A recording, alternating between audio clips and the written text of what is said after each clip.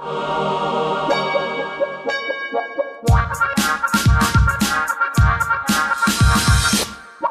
Sniffer. Hi, Kath. Hey, Nora. How's it going? Good. How are you?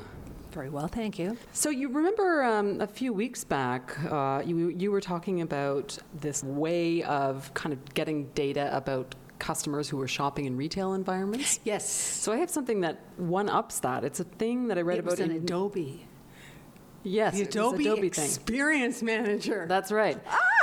So this is something that I read about in Fortune, and it's a thing called 7 Rooms. So you know how there are services like OpenTable that let you do online reservations for restaurants, right? Right.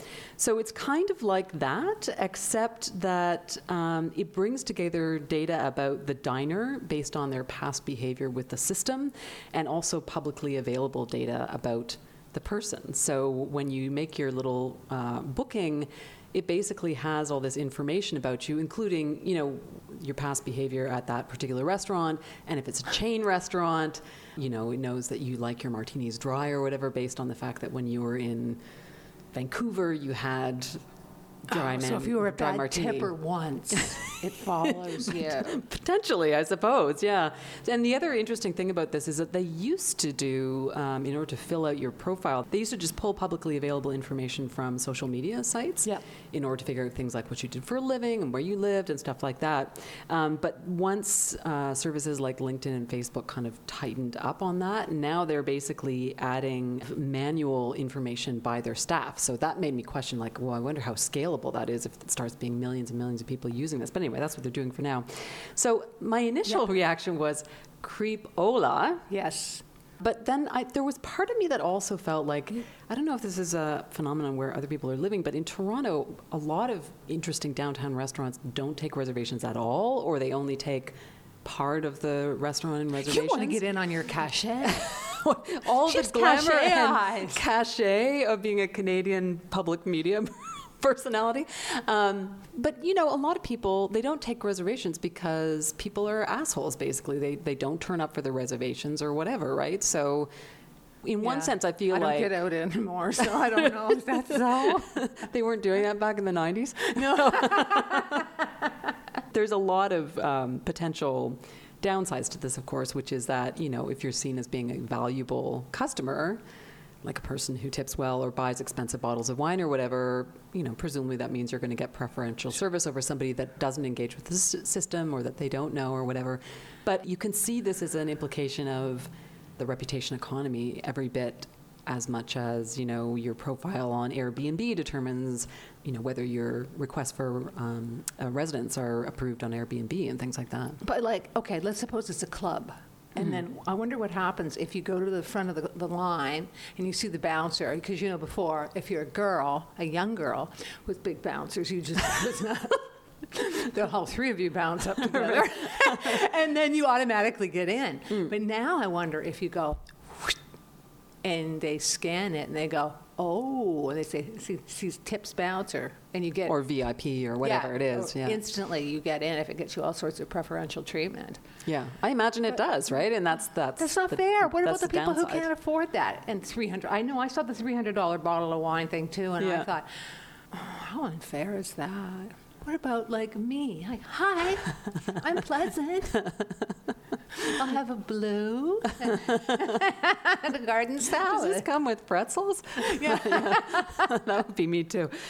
When I saw that in combination with the piece that you did about using that in the retail environment, I thought you can really see this as the future. And it reminded me of that novel, Super Sad True Love Story by Gary Steingart, where people have these like displays that indicate all this stuff about, you know, like how much money they have, what their credit score is, what their education level is and stuff, and it's just constantly displayed for people, and we're not actually that far away from that world.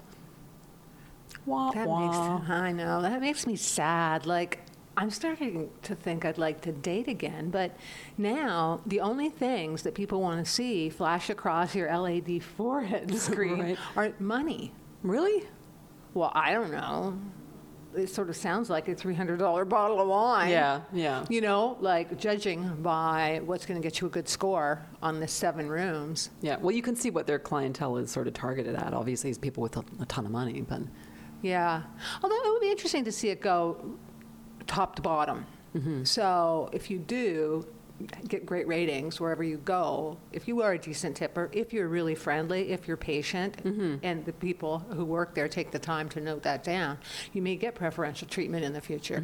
And the other thing I thought that was quite interesting about this is you could see why companies would want this, not only like if you're a chain restaurant and you can kind of like greet Kathy Bond with the right type of martini or whatever, but also that they're promising anyway these kind of data analytics, right? Like, and I'm always a little bit suspicious of how accurate those things are, but they use an example of like, if you're a person who drinks this kind of thing and you do this and you do this, it's more likely that you're going to convert to a regular customer, which I guess is what businesses want. I will say one thing that would make me go back to a place over and over and over again is my thing is craft beer. Right. And if I went to different places that sold beers, and if they had that and they were able to say, oh, hey, Kath, you might like this. You know, I see you like cream ale. Yeah. Oh, okay. Yeah. And here's a little bit on the house. Yeah. Hey, give me 10 more. Line them up, Charlie. Except to your point, that's what people who were really good at what they did used to do. They would remember the clientele and they would like do that thing. This is a regular. I'm going to give them a free beer or whatever. Anyway. Yes. But anyway. Sign of the times. Yes, another sign of the times. So you this is crazy, this thing that you have. Because there is this company, and it's actually right now, it's just in, I believe it's Santa Monica, but it's in LA. And it's called Zoom, and it's a robotic workforce for pizzerias.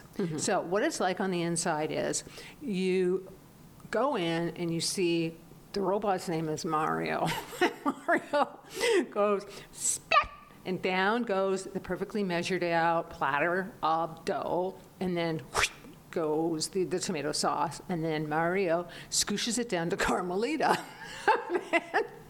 Shoots on. Who's also a robot. Yeah, who's also a robot, and then puts on smooches it around to make sure that it's all just so.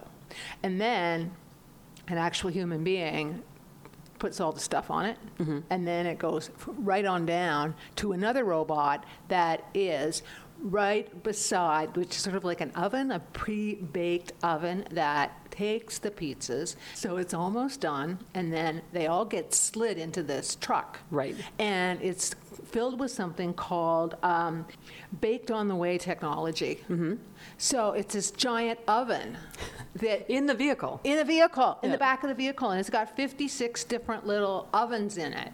And they're all lined up, and it delivers the pizzas like 4 minutes before it's to arrive at your house. It turns on the oven, and it finishes the baking. Ding dong! And within 20 minutes, 22 minutes actually, you have this perfect pizza. And it's supposed to taste way better, because I'd never heard the term before, but in the pizza business, it's called dwelling time. And you know, when you see the guys arrive with those. It's soggy if it sits there. It's been dwelling too long. I never thought of it. Kind of like me. Yeah, it's been dwelling in the bag. But yeah, it was really kind of cool, and the pizzas look good. You can see why pizzas are the perfect use case for that kind of thing, because I think the problem that they're trying to address is that if you're putting a box of pizza in one of those containers, seal bags to keep it warm, it might even kind of steam a little bit, right? Like it wouldn't be the best for having that fresh, crispy pizza. So I did understand it. You want one, don't you?